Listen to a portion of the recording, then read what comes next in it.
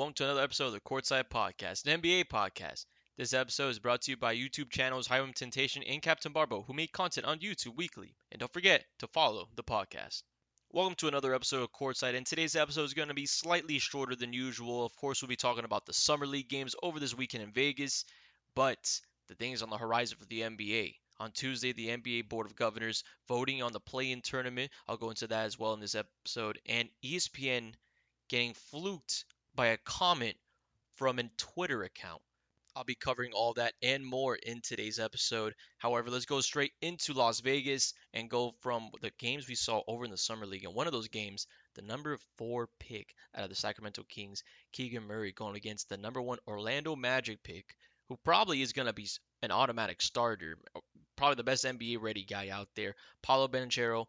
They had a dogfight in Vegas. The Orlando Magic winning it 94-92 in a close one that went to two overtimes. Two overtimes. And mind you, the second overtime in a summer league game for the NBA ends up being a sudden death game. In other words, first basket wins it.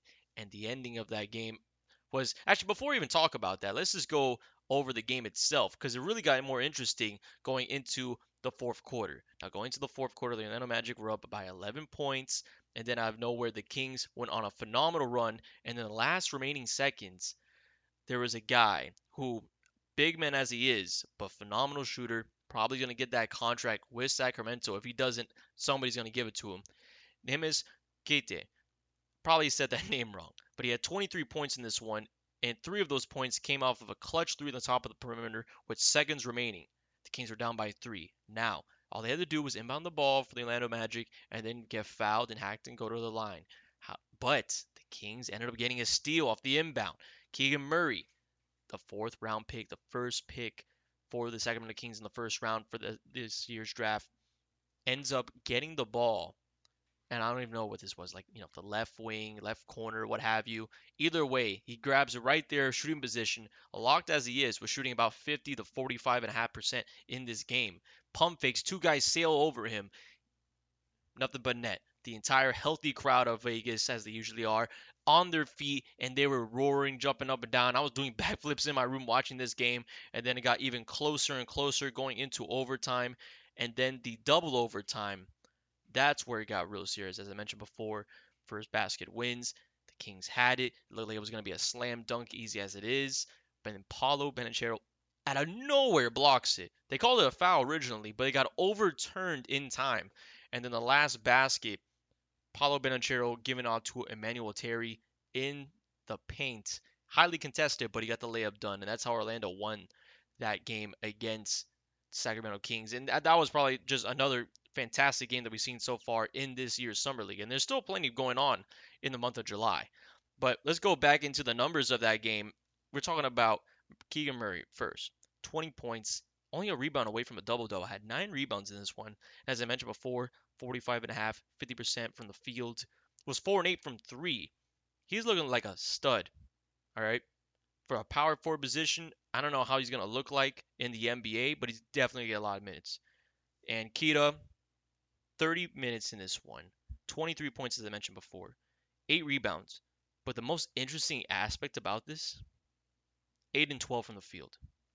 He knows how to take his shots. He knows exactly his matchup. And only 1 and 1 from 3. So you can't really say that he's a shooter, per se. But damn it, he's smart with the ball. His IQ, his basketball IQ, phenomenal. Phenomenal. I think he's going to be a great player out there in Sacramento. Then we go to Orlando's side. Banchero, 23 points in this one. Hampton, 13. Kennedy, 10. You weren't getting a lot of production out there. Even Caleb Houston, who had about 20 or so in the other game, only 8 points in this one coming off the bench.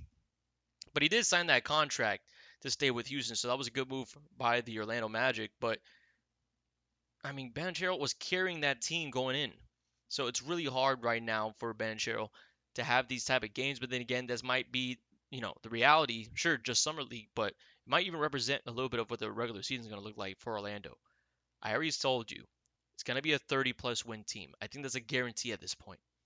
But Banchero might have to do the heavy loads. And I hate saying that because, man, he's only a rookie. He's only a rookie, probably going to get himself 30 minutes a game in Orlando.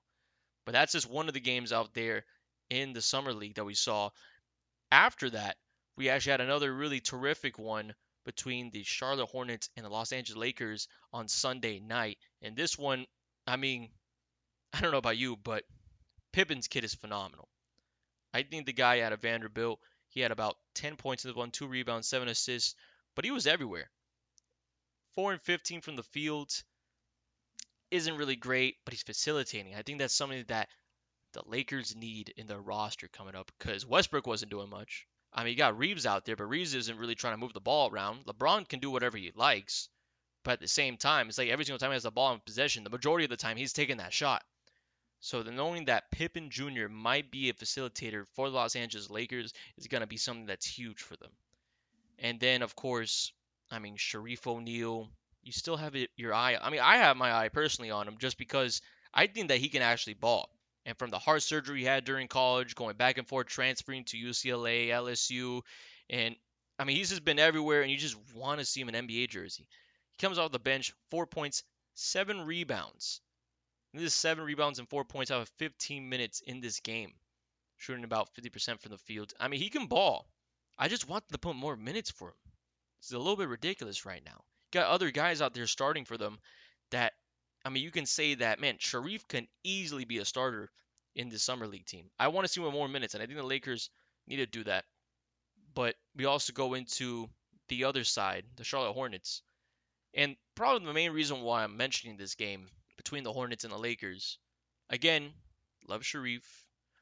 Think Pibbins Jr. is going to be a phenomenal player. McGowens, Bryce McGowens, the 6'6", 2022 round 2 pick 40 for the Charlotte Hornets. He looks special. I think he has probably not only the frame, but also the skill to be one of the top guys out there in Charlotte if he wanted to. Now we're talking about a guy started majority of the games so far this summer league for the Charlotte Hornets, had himself 32 minutes and 15 seconds in this game as a shooting guard. 8 points, 5 rebounds, 3 assists. Had a poor night shooting, 2 and 14, right? 2 of 14 out of the field. Only 2 shots. 1 and 5 from 3, mind you. However, it's about the frame, it's about the build. All right, Jabari Smith is having a poor summer league. Everyone knows that. I mean, shoot, the other day he can barely even buy a basket. And trust me, he will get those baskets if he wanted to, Jabari Smith. But this guy out of Charlotte, though, I'm telling you right now, McGowens, he is like, I mean, he has to be an experiment that I think Charlotte needs to, invest in. He looks to be something really interesting. And those are just one of the random guys you see in this year's summer league that you can say, hey, he can be possibly a player in the NBA. And hell, we might even see him in Europe sometime soon, maybe in Spain, maybe in China as well. I mean, this guy I think has a lot of potential. But McGowens, I saw him play a couple of these summer league games, and he looks to have the skills to be one of the best players out there in this draft class. So look after for that as well. And just in general, a lot of the summer league games, I'll let you know if I see any players that are worthy enough to say that they have the skill to be one of the best out of this draft class. But just finishing off this summer league stuff, one other game that I probably want to highlight, I honestly thought was probably one of the most important games because we actually got to see the number 2 pick going against the number 3 pick. The Houston Rockets, Jabari Smith Jr., goes up against Chet Holmgren and the OKC Thunder. In this game, again, as I mentioned before, Jabari has been getting a lot of his shots up and in. He's been getting looks. He's making lost space. He knows what he's doing out there. They're just not falling for him. If you looked at this game against OKC, we're talking about 12 points, 9 rebounds, so almost close to a double-double. Yeah, sure. 5 and 19 from the field, right? 2 and 9 from 3-point. That's basically less than 25% you're shooting past the arc. Don't really know what's going on with Jabari Smith, but he's getting the looks. I don't think there's a doubt about that. And there's even one time where he had a fadeaway J, and it looked like it was natural to him. So Jabari Smith, I think his game is just going to come to him. If you're a Houston Rockets fan looking at that, don't worry about it. And as well, Christopher really holding this team together.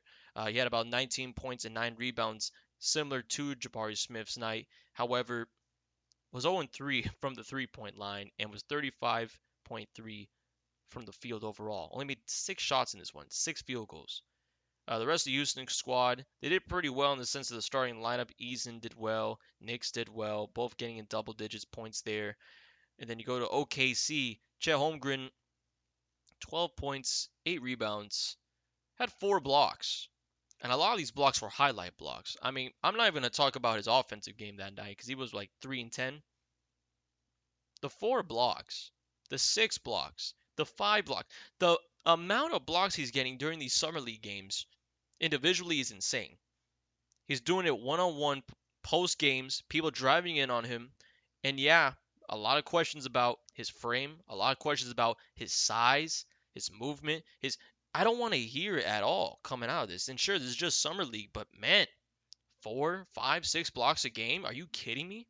The kid's ridiculous. Defensively, he's more or less of a powerhouse, an elite shot blocker, an elite paint defender, if you had to say it like that. But him and Giddey have been all over this summer league. And Giddey, speaking of which, 14 points in this one. Kind of a silent night for him. I only say silent just because 14 points in the summer league and you're expected to be a starter in the OKC Thunder. That's a silent night for you. I don't think there's a doubt about that. But now we go away from the summer league and let's go into more or less what we could see more in the regular season. What can we see more of the regular season? What we could see is a lot of the Golden State Warriors. The Golden State Warriors currently right now have 3 players in their summer league squad, and 3 of them are looking to get roster spots, and they just might have them. Obvious 2 of them being Jonathan Kuminga and Jonathan Wiseman, who actually came back from COVID stuff going on during the beginning of his career, and then following that, a wrist injury actually sped up his recovery process, started in a summer league game on Sunday against the San Antonio Spurs. He ended up having himself 11 points, 2 rebounds, and his first ever basket since his injury. And this is actually his first ever time in the summer league since he missed it due to COVID. His first ever summer league basket was a slam dunk, 2 legs in the air. I mean, he has not missed a beat due to his injury, and he's already got a ring. From what I know of, I mean, he might be a 3-time champ by the year 5 of his career. But Wiseman and Kuminga already have roster spots. And that third player, I'm telling you right now, Matt McClung, he is something to watch. He was on the Lakers, and you could probably tell he was a Showtime activate because he was going Showtime in their last game. He leaves the Lakers, ends up signing on with the Golden State Warriors squad for the Summer League. Gets himself 6 assists in this one, and one of the assists behind the back.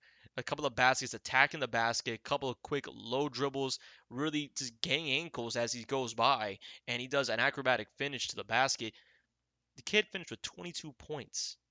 All right, 22 points, 3 steals, 9 and 15 from the field. That's 60% overall shooting for McClung. This kid is special. And I saw a lot of highlights with him growing up in high school, what he did over there. I believe it was in Georgetown, what he did in Georgetown before transferring. The kid is special right now, and I would not be surprised, especially with Gary Payne now gone and all these other players that are most likely to get a bag in this offseason. I would not be surprised to see him in a Warriors jersey during the regular season running around with Stephen Curry and Klay Thompson. Do not be surprised about that name, McClung. He will definitely make the roster spot in Golden State if they're smart enough. Him, Kuminga, Wiseman, they will be a great duo, my apology, trio for the future. And then, of course, include Jordan Poole there. I mean, that's just a young core that's ridiculous. It's absolutely ridiculous. But anyway, but now to get away from the Summer League officially, because I want to say that last part. I just wanted to say that last part.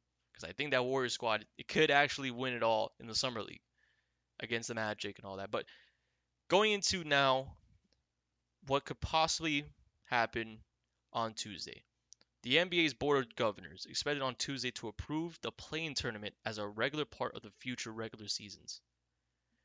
Now, I don't know about you, but the past 2 seasons with this play-in tournament has been phenomenal. Get you a lot of great ratings. You got fans going insane for it. And every single year, something miraculous happens. If anything, it's a horrible idea for the 8th seed, because I haven't really recalled an 8th seed making it. I mean, this year's 8th seeds, what was it, the Clippers and the Cleveland Cavaliers not making it at all? That kind of sucks. But then again, I mean, shoot, we would have never gotten a Pelicans versus Suns first round. would have never got the T-Wolves going against the Grizzlies in the first round. Well, we probably would have got that, but then again, play-in tournament, high Patrick Beverly gets you that emotional moment for the city of Minnesota. The play-in tournament itself, at first I was really hating it because if you're not the top 8 seeds, then why even still go out there and make these trades just to be in the play-in tournament, like the Sacramento Kings did with Sabonis last season, where they were just fighting for the 10th seed. It's kind of ridiculous. It makes teams, being okay to be mediocre because some way somehow you're still in the postseason. But let me tell you, after 2 years of this play-in tournament, it makes sense. It makes sense. If this is, and I pray to God this is probably what it is. If this is, the other option instead of doing an actual tournament during the regular season, I'll take it. I'll take it 100% because I know Adam Silver is trying to get more fanfare and he's trying to change this game. I pray that he doesn't change this game for the worse. And if he does, he's one way or another changing this game for the worse would include a regular season tournament in the middle of the season. Not All-Star break, a regular season tournament will ruin this season. All right. So to have a play-in tournament voted on Tuesday, this could possibly mean a lot of things. One, it means that the play-in tournament, which has been a regular thing now for the past 2 years, will no longer be assessed in the NBA for the postseason. Or two, this will be a regular re-thing that we'll see in the NBA for years to come and will probably be a vocal point of discussions of does this team even make a play-in tournament? Does this team even blah blah blah? But this play-in tournament, I think, needs to stay the way it is right now. I think it's too good to leave out after 2 years. And the anticipation for it, I mean, I'm more excited about the play-in tournament than some of the first round matchups during the playoffs, to be honest with you. An elimination game for some teams, and I mean, shoot, home court advantage in the play-in tournament. Imagine that actually being worth anything. Because some of these teams don't even get real home court advantage at all during the first round. So this is something that I think that everybody should look for. I'll definitely be talking more about it after the voting in our next episode on Friday. But I'm going to leave it at that. Possibly the play-in tournament being a legit thing and being a permanent thing for the NBA for seasons to come. But the last thing I have to talk about, ending off this episode to kind of a fun point. There's a Twitter account called Ballsack Sports, and yes, you heard me right, Ballsack Sports. They made a fake quote of John Morant because they're more or less one of those parody accounts of the sports where they kind of cover all things sports, but in reality they're just making things up, kind of making it like a hand tick out of it. John Morant, according to Ballsack Sports, so this is a fake quote, again, fake quote. If you put MJ in today's game, he's just another superstar. We got me, Steph, Luka, Dame, Trey, and then guys like Bron, KD, Giannis, and Kawhi. It's not just one superstar and a bunch of, average dudes. You feel? And that was the exact quote they made up of John Morant on Michael Jordan in today's game. Now, I don't know how this happened, or in general, if it slipped through Bleacher Report and that's how ESPN got it, or somebody told ESPN that, hey, this seems to be a legit source. Somehow, someway, that exact same quote, that fake quote that Ballsack Sports made of John Morant, made his way onto First Take and onto ESPN. Kendrick Perkins was baffled at the quote like anybody else would. I didn't believe it at first. I did my research on Twitter. It's a fake quote. It's a fake quote. John Morant never said anything like that. The most outlandish thing John Morant said over the week is that he can cook MJ. I mean, maybe he might cook for MJ. I don't know if he will cook MJ. I mean, if anything, he might cook like a beef stew, maybe a porridge. I don't know if he'll cook anything really at this moment. Phenomenal player right now in the NBA, but not like Michael Jordan level at all, especially cooking level. Let's just be reminded about that. However, fake quote got its way to ESPN, and I just don't know how. How does NBA Twitter with a fake parody account makes its way onto the national television stage? It makes no sense. It's a weird part of sports journalism that you always have to look out for these parody accounts, and I guess ESPN bit on the apple. I mean, that is just insane for Ballsack Sports. However, that will probably end our episode here. I want to thank you again for joining in for Courtside. And make sure to look out for our next episode on Friday. We'll probably be talking more about Summer League. We've got a lot of great matchups coming up. Actually, I believe tonight's matchup for the Summer League game, it's going to be another top 5 pick matchup again. We've been having basically every single day a top five pig matchup. For some reason, it's been probably one of the best things out there to see on national television. I mean, I know that the Red Sox are playing against the Yankees in a series. I think right now that's going pretty well. I actually saw the Sox win by a load of runs, and it was just a Yankee dismantle over there on the mound. But tonight's game, Orlando versus OKC, Paulo versus Chet Holmgren, number one versus number two. We'll definitely be talking a little bit about that on Friday. But again, thank you for joining in for Courtside, and I'll talk to you guys on the next podcast.